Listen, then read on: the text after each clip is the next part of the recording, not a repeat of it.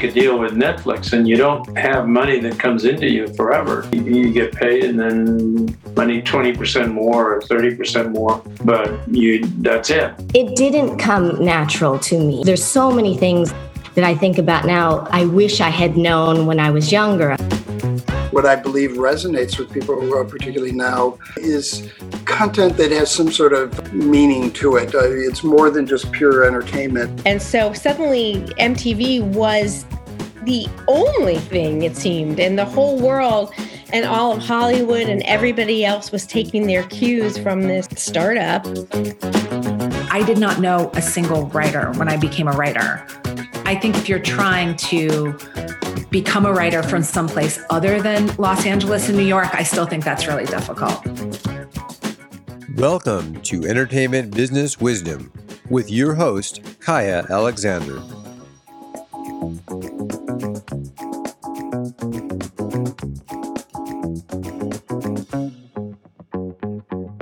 Welcome, everybody. I am the host of the Entertainment Business Wisdom podcast, Kaya Alexander, and I'm here with you today with our special guest, Jeff Porter. Jeff has spent his years in LA furthering the ingenuity, creativity, and drive which guided him through his collegiate career at UNLV, during which he founded the nonprofit Music and Film Development Center, which teaches youth about music and film production, as well as the business behind it.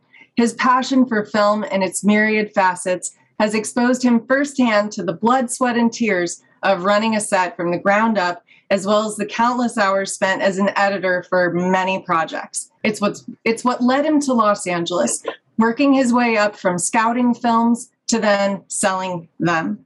It was there in a kind of baptism by fire, which Jeff learned about the distribution and financing side of film, working his way up from film scout to president.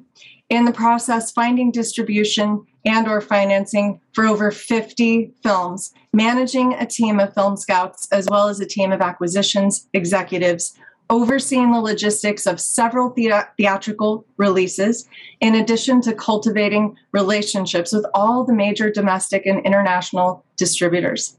Jeff's drive and focus have been much fed by the unparalleled satisfaction of being able to help filmmakers and producers find distribution and audiences for their opuses, true to the ethos, which was the impetus for his nonprofit. A part of the job that brings Jeff great satisfaction has been traveling to the different film festivals and sales markets all around the globe to provide a voice and audience for independent filmmakers, as well as educating them on the nuances of film distribution, finance, and business development via panel discussions and workshops and podcasts like this one.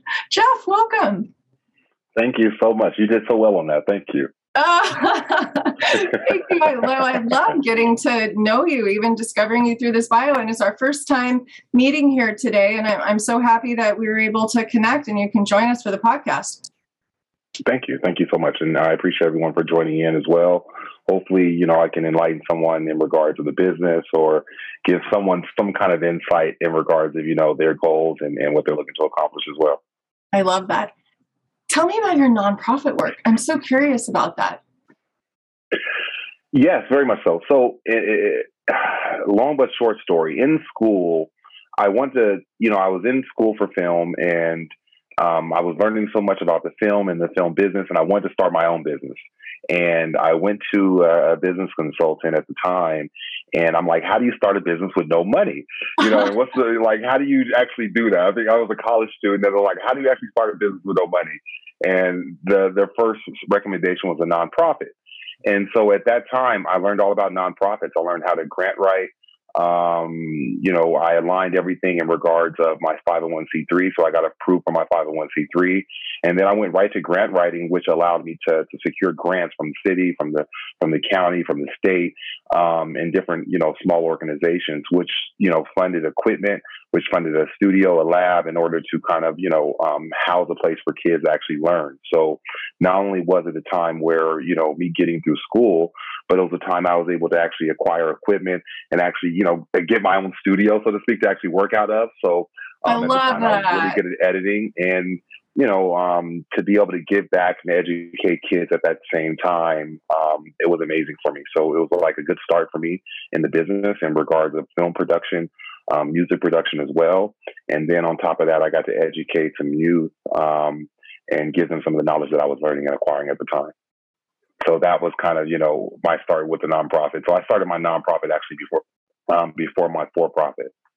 What was the transition like for you going from the nonprofit to the for-profit world of film? It was tough in the introspect of really learning film distribution. In school, you learn so much about production and editing and grip work and, just some of the technical things in regards of creating content. But you never really learn the business behind the content. And so, I did so much in regards to film production, but, when I moved to LA and being able to work behind sales agents and different distributors, I was really able to learn film distribution.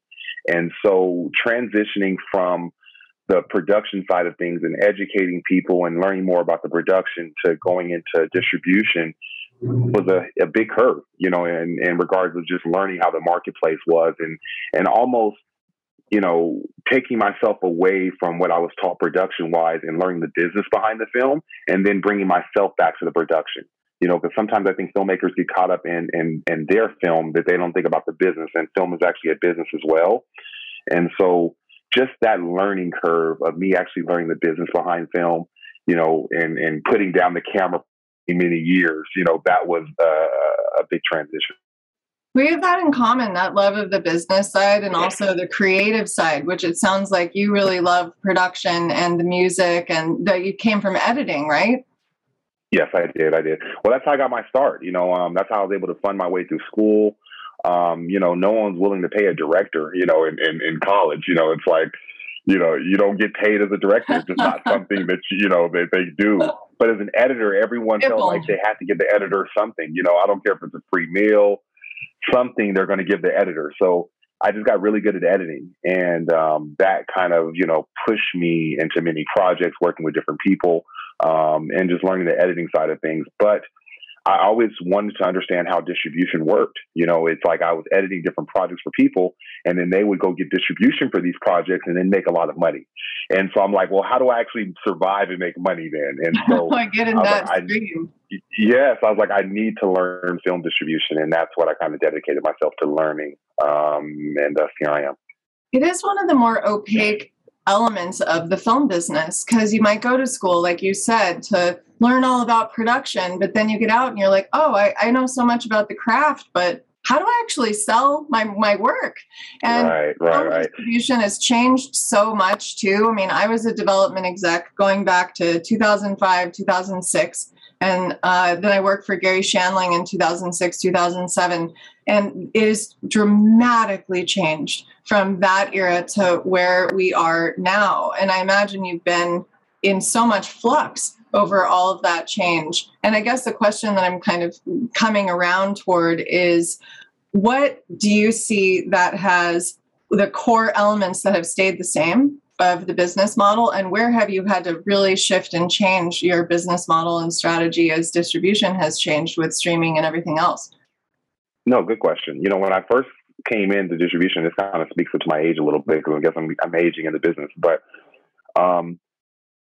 everything was still, we were still using, 35 millimeter screenings.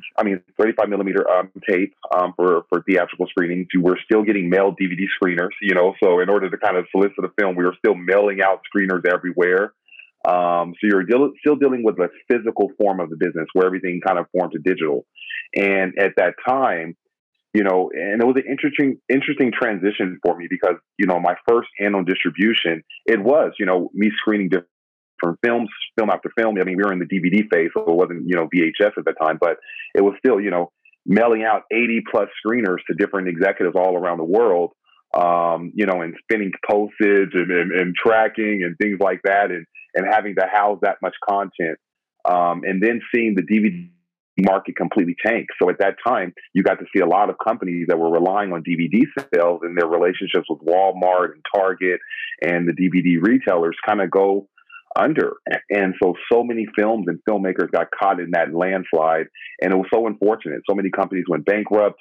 Filmmakers, lost films, lost rights, or lost years of transactions and tractional revenue for their content because a whole market share just kind of went out the way because the digital market came up.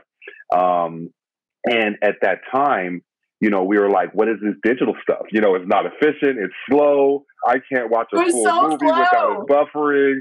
It was like, this is ridiculous. Netflix was coming up, but they're still doing DVDs to the home. And so, as a person in the business, I'm like, what the heck is going on? The industry is about to go under. Like, how are we going to survive? DVDs, no one's watching them anymore.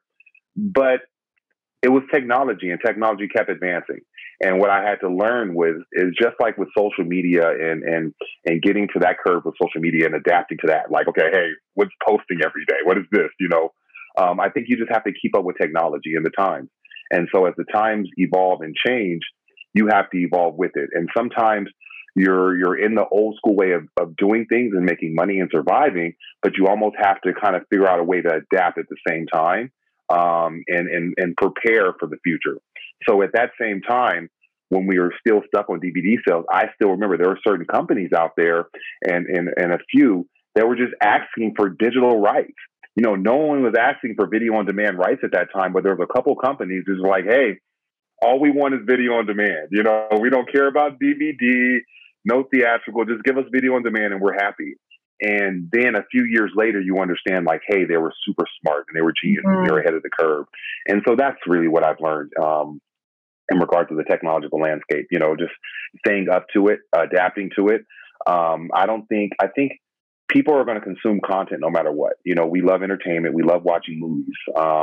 Now they're more accessible than ever before. So now we can actually access them from our phones, but we have to be trained to do so. It had to have ease of access. It took years and for us to really get adapted to actually watching a full-fledged movie via our phone. But as times are evolving, we have to understand and evolve with them. And it's really about just having the right content because people are going to want to consume the right type of content no matter what. Yeah, I so agree with that. You're the president of Porter Pictures. Tell us about your company. I formed Porter Pictures around maybe about 13 years ago. And I formed Porter Pictures as a producer's rep and a sales agent. At that time, I had built some amazing relationships with pretty much majority of the major distributors around the world and sales agents around the world. And it's like, hey, they're looking for content. I had access to content, so they were calling me accessing for content. So it was just my best interest to help filmmakers find the best deals for their films. So that's pretty much what that was in the initial standpoint, was finding good films and then finding the absolute best deals for them, especially, learning and coming up in film. It takes time to really understand distribution contracts and understand terms and terminology and really what a distributor does.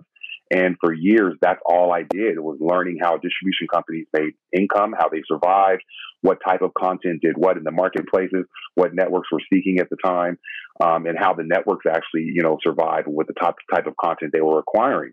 And so it was in my best interest, like I said, to find that type of content to deliver to the networks because it's like, hey, that was the missing piece. And then that kind of formed into, not only do I have the relationships, but I have the ability and the trust of the filmmakers to actually start distributing our own content. And so it went from me working with different distributors to being able to kind of do it myself and go direct to everyone and put content directly into the marketplace. So I've got a chance to see my own company evolve through the years of just working with different films and filmmakers. What's your strategy around acquisition? In regards to, what do you mean? In just like the type of content or how do I go about? What inspires you? What attracts you to filmmakers and to their projects? And also, do you work with the same ones over and over? Or are you always looking for new? No, good question.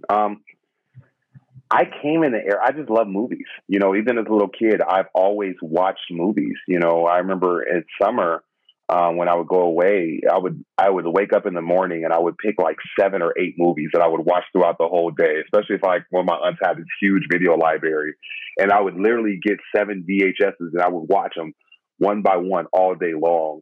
And this was as a kid. So as an adult, it's like I'm in an adult playground where I just have films, you know, and there's so many film festivals, there's markets, there's special screenings, especially living here in LA.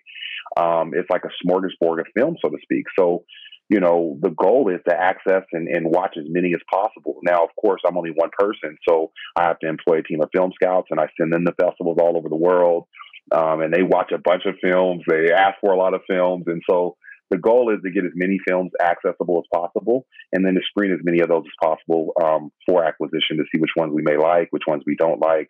And there is no like particular strategy. It's just really, I love movies, so I want to see them all. I don't care what language they're in, you know, they're subtitled, where they were made, the Bollywood, Nollywood, you know. I love Bollywood films. You know, all the above. It's like I just enjoy filmmaking, and the fact that I get to sell them is just a privilege.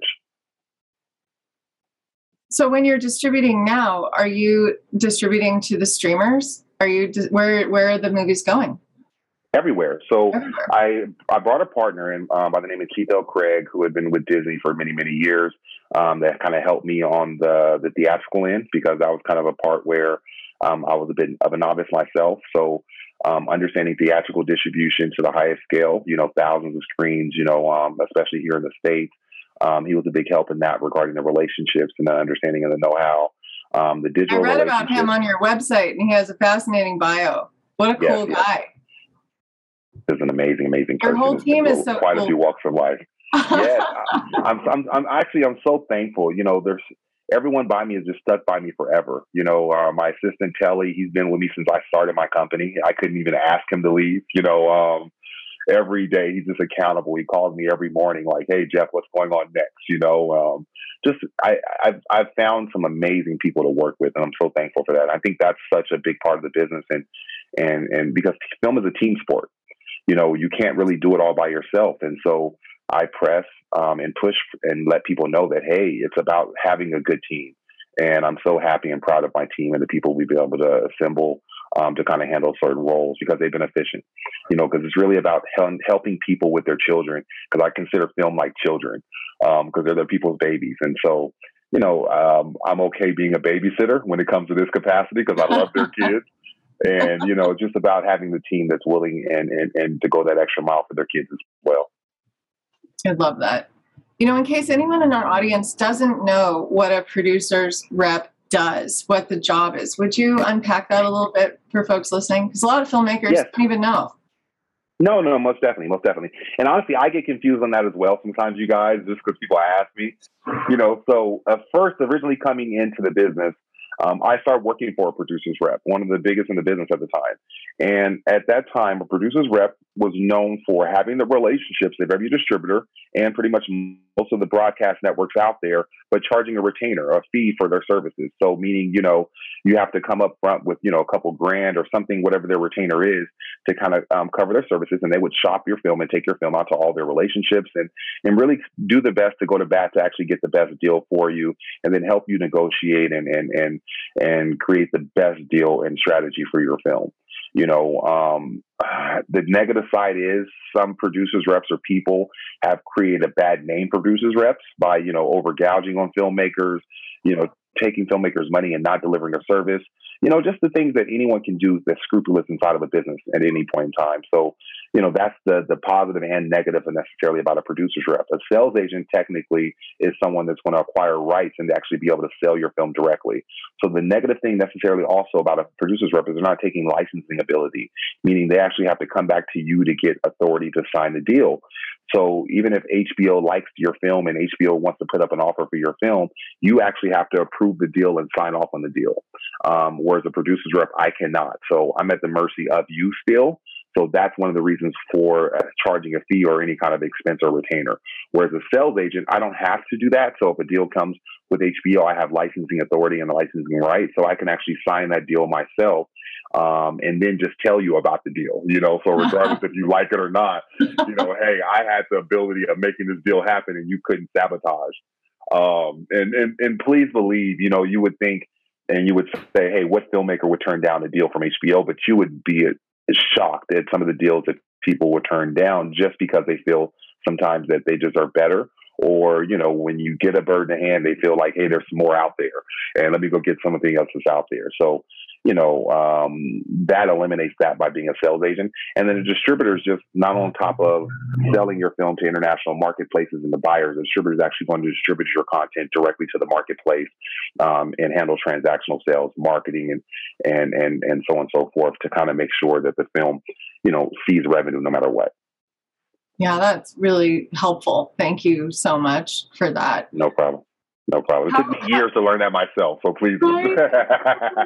So vast. It's so vast. And it is ever changing. I imagine that that COVID really changed your business because all the film markets were closed. What did you guys do? Yes. Well, the first year I enjoyed COVID because the first year I was like, hey, I get to actually write some projects. I get to kind of do some of the things, some personal things that I wanted to do. Films were selling like crazy, meaning, because networks were, a bit scared. They were buying content in the beginning of the pandemic like crazy. So we were selling content probably about the first 6-7 months of the pandemic. So it was great in the very beginning in regards to business-wise. But the second year is where I think filmmakers really started to take a toll because there was no films really being made. And so you're speaking of a year like 2019 where thousands of films, I think we had came off a year where the most films ever had been made in 1 year in regarding independent films, to going to the next year where, a couple hundred films were made, and these were big studio films and certain films that didn't have certain COVID restrictions, or they're very limited because they did have COVID restrictions. So, to go from, 3,000-4,000 films a year in 1 year, or 9,000, I forgot what the number exactly is, so a few hundred, is a drastic difference, as you can understand. So the marketplace changed quite a bit. So I think that second year was a bit daunting in regards of acquisitions, not a lot of content out there. So at that point, I think we utilized, co-production deals, developing projects, and kind of did what we did to kind of prepare. So when the market did open back up, we were prepared for it. Are you guys financing now? Yes. So we do it all. So we assist in financing, we help with the co-productions, and we do direct distribution. How do you connect with filmmakers now most frequently? Typically, we go after them. If it's something that we're interested in, if it's a film that we're interested in, we go after them. Of course, there's a lot of word of mouth business from filmmakers and clients that we've worked with in the past. So I get a lot of that, a lot of referrals, a lot of people just reaching out because of our website or seeing us speak at panels or different things like that. So, it's pretty vast in regards of, where people reach out to us. I get shocked sometimes as well when I get, certain people reaching out, but they're, by, covering different platforms, being at so many festivals and marketplaces and having films out there, I think that kind of, helps in creating awareness of what we do. And then filmmakers that kind of need our service reach out. But typically it's just, word of mouth, or we reach out to them. I'm often asked the question, what is a good distribution deal? Like by my students, by filmmakers in the industry, distribution deals are infamously never transparent. So It would be great to get a sense of your idea. What is a great distribution deal? How should filmmakers go into that process? Well, okay. So I explain distribution as this. It has to involve some kind of trust, of course, right? I mean, contracts are just contracts that are supposed to protect both parties. So within contracts, you need to understand contract and contract law. And if you don't understand it, get an entertainment attorney or get someone that actually understands contracts. That's first, because technically it's, as me as a distributor, I'm not looking to get over on a filmmaker. I'm just looking to recoup the money that we spend out and then make a profit based on the profit share of the film. And then, of course, I'm credible by cutting you a check based on your profit. So it's okay and understandable that, okay, we get recouped and we make a percentage, but as long as we cut you your check and everything is fair and you actually can see your revenues coming in, that's actually a good distributor. Now, in regards of terminology and deal points, that's what you feel comfortable with your film and what the value is in the marketplace. So deal points and percentages have changed. I've seen, because of the digital landscape, distributors taking, 50, 60+%. I don't believe that is fair in some cases. But I've seen that, and we've done deals that are of alike, just because, that's just what you're up against. There's no one else wanting it, and this is what they're offering, and this is what they're willing to do based on putting their money up, because any distributor has to kind of put their own money up to kind of deliver and distribute a film. And so, in that case, it's really what you feel and what you can negotiate the best deal to be. Because I would never say, hey, this deal is wrong and this deal is right, because if it worked for you, then it worked for you, Now I try to look at, main points when it comes to a distribution deal. And those main points are the territory in which, your film is being distributed in. And so you should pay attention to what territories the distributor is strong in, and ask them about international territories, find out. They're asking for the world, find out what they're actually going to be doing internationally outside of their main dominant territory. That way you understand if they have the best, if they should be having those rights to, Japan or Asia and the UK and other places that they might not be strong at. So definitely ask those questions. Commissions, percentages, that's always a question. So you want to make sure the commission and the splits are fair to you, based on what they're asking for. Sometimes you want to go in and negotiate, just ask for 5% lower, 10% lower, just to see, and you never know what you may get. So I would never say don't, everything is set, because, everything can be negotiable, especially with a contract. I've learned on every scale. So, ask, and if they're willing and able to give, sometimes they will, sometimes they won't. Years are huge in regards of how long they're going to keep your film. Back in the day, I remember their distributors were asking for 30 plus years to keep a film, which is, so crazy. But then I understood why. And that was because of leverage and equity within, selling their catalogs to banks. If they have your film for 30 plus years, their value goes higher opposed to them having your film for 3 to 5 years, So it's just finding a sweet spot within there where they're comfortable and you're comfortable. 1-2 year deals, unless it's just like a direct licensing deal with a network, with the distributor, is really not going to work, because the distributor really needs to take time to kind of get his money back and recoup his money back. And typically it takes up to 2 years, sometimes more, for a film to kind of truly recoup all of its revenues. And so, a distributor is going to ask for a few years, because really on the safe side, just kind of make sure of that. So, but years is a big point.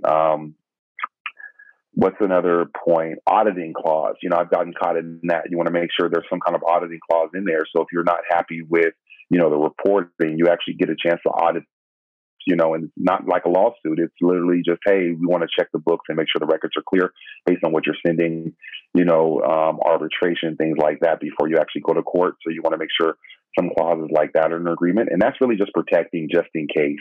You wanted someone to be credible and say, hey, I hope they're reporting and giving me back the correct reports. But just an auditing clause in there just helps to kind of keep that clean, so they know that you can check their books at any given time, with prior notice. Outside of an auditing clause, percentages, commissions, I think that's pretty much it that I would mainly look at. Delivery, that's always a big thing. Like the elements they're looking for and they need to deliver the film. If there's any advances or NGs, that's always a question. Oh, the marketing expenses, that's huge. So Yeah. The marketing cap and marketing expenses, you always have to look for that. So you want to know how much your distributor or your agent or anyone is recouping on the sales of the film, because I've seen marketing expenses in the upwards of $100K sometimes, so that means typically your film has to make over $100,000 before you see a dollar, and so, a lot of distributors made out that way. The film makes $100K, then they stop working on it, so they made their money now, and you kind of got to fend for yourself. But they have the film for the next 15 years, so you want to make sure that number is okay with you, and they give you some kind of idea of what they're actually doing marketing wise and where those expenses are going. And you understand the distributor's going to make a few dollars here somewhere, but then you just want to make sure it's in line. Hey, how much is it? How much is actually being spent out? How much are you going to recoup before I actually see my first dollar? And that's always a point you want to look at, so you don't want that number to be too high, because then you'll never see any monies whatsoever, so those are points that I've always looked at. They can make or break a good distribution contract. How much of marketing has really gone digital now? Because I would imagine, it's 80%, but I don't really know from the inside perspective that you have.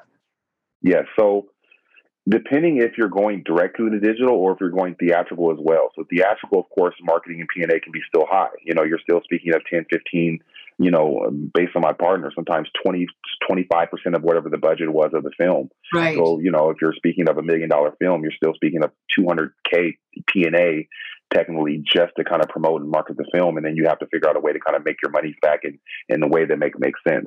If it's going directly digital, it's going to be a little bit cheaper. But you still want to allocate around 10% of marketing towards whatever the budget was. And that's, a good number in regards of, okay, we're going to put this here because the goal of marketing is to create awareness to get people to watch your film, of course, or to want to buy your film. And so, underdoing marketing can hurt and really break the sales of a film.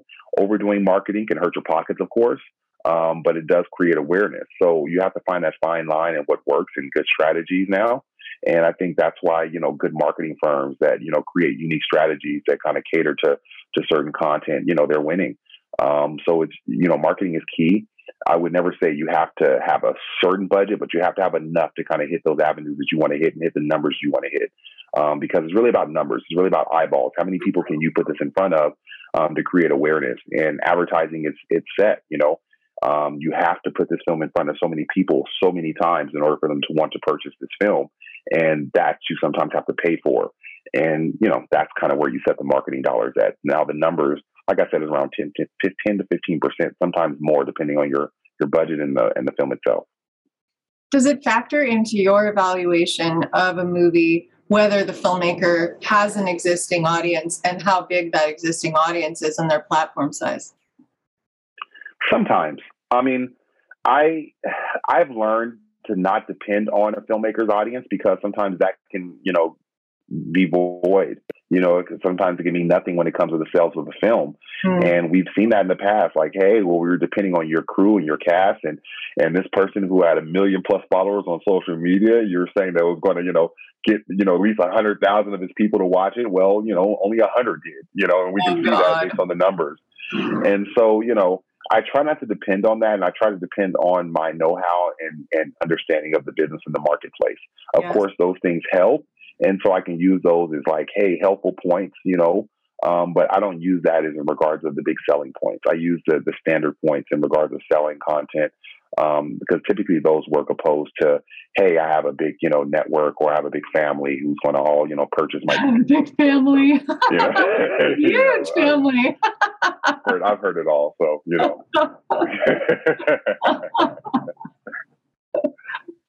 you're also a matchmaker for where the films need to go. What audiences will appreciate them. Speak to the nuance of that. Well, it's really understanding the film, and that's where it comes to the genres, the base of the film. If you have a horror film, if you have a drama, if you have a comedy, an action film to a documentary, it's really understanding who your audience is and who you're speaking to. Of course, you want to step outside the box and be able to reach more than what your core audience is.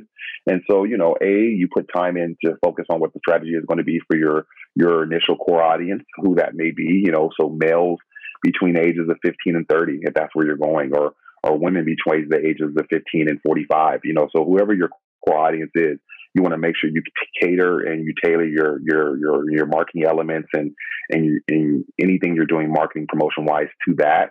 But then also if you say, hey, we also want to get, hopefully, women that are, 55 to 75, so we have to figure out maybe if there's certain elements in our movie that might make for that. And if there isn't, you can't, you got to kind of stay in your lane. And it's really understanding what your lane is. What I usually do is comparable titles. Nothing is new under the sun. So if I have a film, I look at comparable titles, how they did their marketing elements, who did they cater to, some of their marketing strategies. And I kind of piggyback a little bit off of that and then use my own knowledge and create my own. And that way, you can use what's already out there and then try some of your own stuff and see what works. With the blending landscape of TV and film these days, have you guys started to cross over to TV also? Oh, I love TV. Television has been huge forever. We've always, made a goal to have at least 1 or 2 films on television every year. Television, what I used to always say is the money's a bit faster because of how, advertising works. Now, the good thing within television, you have the AVOD space, which is almost looking similar to television, where you have advertising and the money is kind of the exact same in regards of the timing. but television has always been huge, because that's what people look at. And the fact that a television sale will help my transactional numbers greatly. And the reason being is, typically on any major network, you're accessing 20 million plus homes, whereas to advertise and to market to 20 million plus homes, it's very costly, especially the social media. You can actually even pull it up. So you can go on Facebook and see, how do I advertise to 20 million people and see what the cost is, and see, how many times can I advertise to these people in a day? And the 20 million, you're going to see those costs are extreme. I think they're in six figures, if not higher. Oh, definitely. So to get that for free from television, not only for free, but they're paying you for it. It's, it's in your best interest to kind of look at television, just because of the audiences they've already kind of acquired. That's a really good point. Are you guys producing series too, or just movies for television? Series. So we have quite a few different series right now. We have one series called Pink as In that's been developed out of Canada. And so we're bringing that to the U.S. this year. And that's been, I wouldn't say a trade-off of Orange is the New Black, but, it's definitely a hilarious comedy coming from Canada about a women's prison, and, the nuances and stuff that they deal with. So that's a great series. We have a couple urban series that we've been working with to develop as well. We have a reality-based series that we're pushing right now as well. So yes, I love the series space, and we have quite a few different series and different walks that we're pushing towards television as we speak. Oh, that's interesting. Hey, how would you describe your brand? Because you do sound like you love everything. I do. Just film, I want to be able to cater and nurture any producer at any level of the business. I don't care if you just have a screenplay, if you just have an idea, the goal is to bring that idea to fruition, and not only bring it to fruition, but make a profit from it now. And so I have a mentality from fruition to profits, and it's not hard. It's not rocket science. We don't work in, we're not in the science lab, so to speak. It's film. It's supposed to be fun. It's supposed to be entertainment. And entertaining. Yes, it involves a lot of work and technical detail when it comes to sound and video. And I believe the talent is artists, but that's what it exactly is. You let the talent get to work. You let the artists kind of do what they love to do. And then you figure out the best way to make money from it, so we can go back and make more content. And if you can create that strategy to kind of do that efficiently, then you'll win eventually. I love that. What's your sweet spot for budgets? Anywhere between, personally, me, 250 to 5 million personally. But now with my partner in, his budget range is through the roof and a lot higher than mine. I'm saying 25 million, 30 million. He's stretching you, huh? Yeah, he throws numbers at me that I can't fathom right now, but we're doing it and we're working in that space. But he brings a different level of budget to my range that I'm not used to, so to speak. But, it's the same process. It's a lot more work involved and a lot more yellow tape and things involved with it, but same situation. And he was at Disney, right? Yeah, he was at Disney for I think about 7 or 8 years.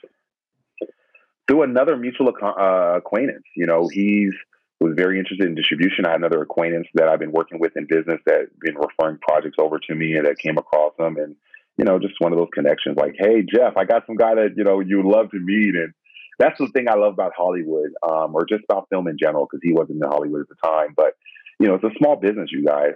And if you get out there and you actually put the work in, you put the time in, and you let yourself be known, because, I don't care if you're a screenwriter, write a lot of screenplays. There's no excuse if you're a screenwriter to sit on the same screenplay for 5 years. And if you do, in that 5-year time, hopefully you have, 20, 30 other projects within that 5 years. And then when your final baby that took 5 years to create, it should be like an Avatar type masterpiece, so to speak. So, it's just about putting yourself out there and putting the work in, and then, everything else will usually come to you, so if you're a screenwriter and you're writing, 100 screenplays a day, and I know it's not possible, I'm just, speaking hypothetical, but if you're just writing at that capacity and you're consistently pushing work out, so to speak, you're going to funnel that work in other places because you have so much content you're sitting on.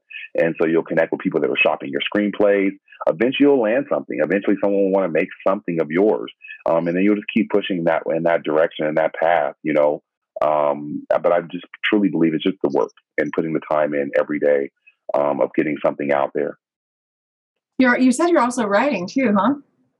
I did a bit. I'm not the biggest of writers. Writing is like the last on my list of filmmaking, honestly. But it's something that I like telling stories, and I like and it's easier for me to kind of tell my own story than have someone tell it for me. Well, say more about that. I'm sorry? Say more about that. Well, firstly, I hate screenwriting. I think in college that was like my worst class. It was just something I just didn't like. I don't know why. I liked the editing, but I hated the screenwriting process. But over the years of reading a billion screenplays, you learn. You learn so much.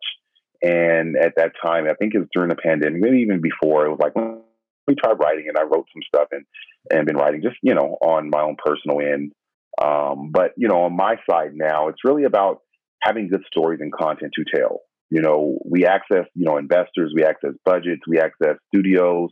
So it's not that the money is not there and the access and the ability of making content is not there. It's really just having the right stories, and the right content to develop. I get told no by so many people with so many different stories, but when you get told yes, you're like, wow, this one? So this is what you guys are looking for, and it just helps you to understand. And then you see other stories in the marketplace, and you understand, what's there already and what the market needs. And so it's really storytelling. So screenwriting, honestly, is the backbone of filmmaking, because without stories, we don't exist. And so that's never ending. Even though there are a billion stories out there, if you look at it, a lot of stories are similar. A lot of people are telling stories that are like the same stories you see, or, something that's exactly what they've seen sometimes. So finding unique stories they're hard to come by. Tell us about one of the films on your slate right now that you really love the story of. Well, our newest film, Blacklight, which we just came off a theatrical run with. I love Blacklight just because it's a supernatural crime thriller, and so it's different in regards of, having the action, comedy, and supernatural. It's hard to blend and mesh all those elements together. Usually you have a supernatural film where it's, sci-fi and those elements, or you have an action film, you just say action, or you can have an action comedy, but then to throw the sci-fi supernatural element into an action comedy is really tough filmmaking wise. So it takes some good writing in order to kind of create those elements and those characters and to develop those characters, because you have to have some outlandish characters and you have to have the action driven characters as well. The only thing I can think of is Ghostbusters. Yes, exactly. It's a good analogy. A great film, great analogy, and very similar. So yes, it is very hard, to create the Ghostbusters type element film, and that's why I love Blacklight. So Blacklight we should be releasing in September to the marketplace. Right now we just came off our theatrical run, so you'll be able to kind of check that out in the marketplace and in the stores, around September. But they did an amazing job story wise of blending those elements. I've worked with so many fascinating stories, though. I've worked with some amazing documentaries from, Undocumented, or Indivisible, where, during the Mexican border crisis where, parents were being taken from their children. And you had kids, going to see their parents at the border, but, they can't actually, physically be around them. They can just see them, so to speak. And the daunting things with that. So that was on television. We placed that with Fuse and Discovery. And that did very, very well. But that was just this very sad doc, that was on some trying times. But we've had some amazing stories come to our office. Oh, I love that, Jeff. You're such an interesting person, and you're so knowledgeable. I love that you bring so much of the business side. It's a mistake that I see a lot where filmmakers just don't even realize how much they don't know. And then they are like, but it was my art, but it's actually business. Wait, I have to turn my art into the business. And I also was that filmmaker. Yeah. Yeah, I often recommend my students, they go to the film markets, because you discover when you go to the film markets, you see the same people year after year. You make friends. You're like, oh, hey, you're back this year. Let's hang out. Let's have dinner. And you build those relationships that really are how you thrive in this industry. To call back to what you said about having the team. In my school, I call it finding your wolf pack. Because if you've got your wolf pack, some of you at any given time are going to be eating. You're going to enable the others around you to eat. Mm-hmm, mm-hmm. Very much so. Very much so. I'll speak a quick story. My first year attending AFM, and I remember it was mind blowing just because of the things I got to see. And I had instruction. At AFM was my first year. I was going under another company's behalf, and I was told, "Hey, only speak to people with red badges." And at the time, red badges were filmmakers. Do not ever even look at the people with the green badges because they were the buyers, and the people with blue badges. Don't talk to them, but if need be, you can say hi to them, so to speak, because those are the ones we want to keep relationships with. But my focus was red badges. And mind you, that was just a rule. I will never forget that. But I remember I walked into the booth of one of the distributors that were there, and they were speaking with a buyer. And it was a meeting that I was supposed to actually go see him. And so he told me to wait, because otherwise they would usually just kick you out their booth, especially when they're dealing with buyers or sales. But a buyer was in there. And this time they were selling films out of crates. So this is when DVDs were still relevant, and they had artwork and posters, etc. So they pulled out a crate, and the distributor literally went through the crate, and he just looked at the artwork and picked 5 or 10 films just from the artwork and from the crate. And he pulled them out, and he was like, "I want these. Draw up the paperwork. We'll sell the things later." And then he walked out the office, and I was like, "Wow, wait. Did you just sell all those films in that deal?" But he didn't even watch any of them. And it was just like, he just looked at them and gave you a price. And I was amazed. And I was hurt at the same time, because I'm like, people putting so much time and work for their film, for a buyer to buy off artwork and not care about it just for an audience. But it taught me a valuable lesson as I was going in. As I learned now later in life, of course, from working and doing sales and being in the booths and et cetera, and working buyers now, that buyer's had a relationship with that distributor for years. Right? So they know the type of content this distributor is going to give them. So they know if they look at those covers, the type of films they're going to expect and see, because they've been doing these same deals with this distributor for years. And so he doesn't have to look at the films anymore, because it's a trust type situation. And I learned that later on, but then I didn't know that then, as a filmmaker. So as a filmmaker, I was hurt, because I'm like, hey, I put this time into my movie and they didn't even care. It's like, what kind of stuff is that? But as a buyer, I understood now. And then, just how desensitized sometimes distributors become towards film. And it's because they're so stuck in the business. So a film is literally numbers, right? So it's based on genre, it's based on statistics, it's based on comparable titles, where sometimes they don't appreciate the value and time that actually went in to create it. And I'm still kind of where I still love and appreciate the value and the time that went into the film, because I still love them. And to me, it's like an opportunity of actually being able to make a film without being on set, and being involved, with the production process without being on set or having to kind of, struggle out 30 days straight, 15-hour days, in the cold weather. Just being able to sit behind a desk and be a part of that film is an amazing thing to me. So, quick story. I just want to kind of share that. That's a great story and true. And I love that you emphasized the trust relationship was already in place, and that was what you were really witnessing transpire, because I think anybody else, any other filmmaker would have thought what you thought, which is like the horrified. Yes, like, yes. Can't buy it, not even see it. Right, exactly. Like, why did you choose mine? You chose these films over mine. You didn't like a mail order bride. Which is That's exactly. Oh my gosh. So my last question for you is, what tips do you have for filmmakers? Tips. Work your butt off. Work your butt off. I don't care at what capacity, nonstop work. Never sit on one project. Make a project and move on. Keep moving and don't stop. This business is always evolving, and it's what you did yesterday. If it takes you 6 years to create a short film, that's your own fault and your own problem. No one's going to care. Short films are more so for yourself. Yes, short form content on YouTube can garner attention, but it's not really going to garner you a lot of revenue unless you do something different, unless it really stands out. So create a feature. You're going to create a short, create 3 of them that kind of coincide and align up. So there's a series. So now you can turn it into a 90-minute feature at the end of the day. But focus on work, and put the time and the work in. And that's just what I've learned. There's no shortcuts for it. Yes, of course, you can create that darling film or that darling script and it'd be made for $1 million+ but I've come across so many writers that have had, big blockbuster hits where their films have made hundreds of millions in the theaters, but yet, they're still, struggling, so to speak, or they're still kind of trying to get by with their next script because of the deal points. And so, never look at that as in regards of, hey, I've reached the pinnacle of success, because you're always going to have to still be working, and then figure out the business at the same time. So that's just my advice, because that's what no one ever really told me. They told me, hey, make a movie, put it without a box, put it in a film festival and see success.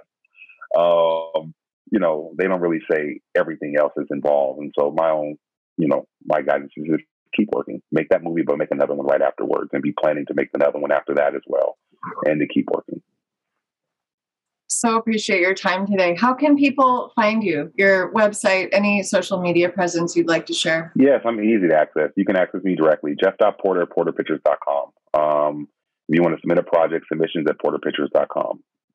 Hopefully my name is pretty easy to spell. It's Jeff.Porter at porterpictures.com. Send anything you like, any correspondence. I'm happy. I usually try to respond to my emails within 48 hours, so to speak, but if that's how you want to reach me, I'm happy to kind of talk or anything like that. Thank you so much for that warm, open door. We all appreciate it so much. No, thank you for the invitation. I enjoy it. Like I said, I love trying to give some kind of insight or education back from what I've learned and what I've acquired, just because I wish someone did it for me. So please, anything I got that you need, let me know, and I'm happy to help.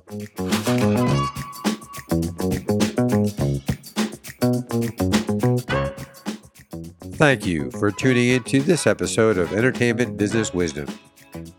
We invite you to subscribe so you never miss an episode. Please like, review, and share it with your friends and colleagues. Kaya Alexander can be reached on Twitter for your questions or comments at ThisIsKaya. Get entertainment business career training, as well as a free special report, How to Pitch Anything in 1 Minute, at www.entertainmentbusinessleague.com. Thank you.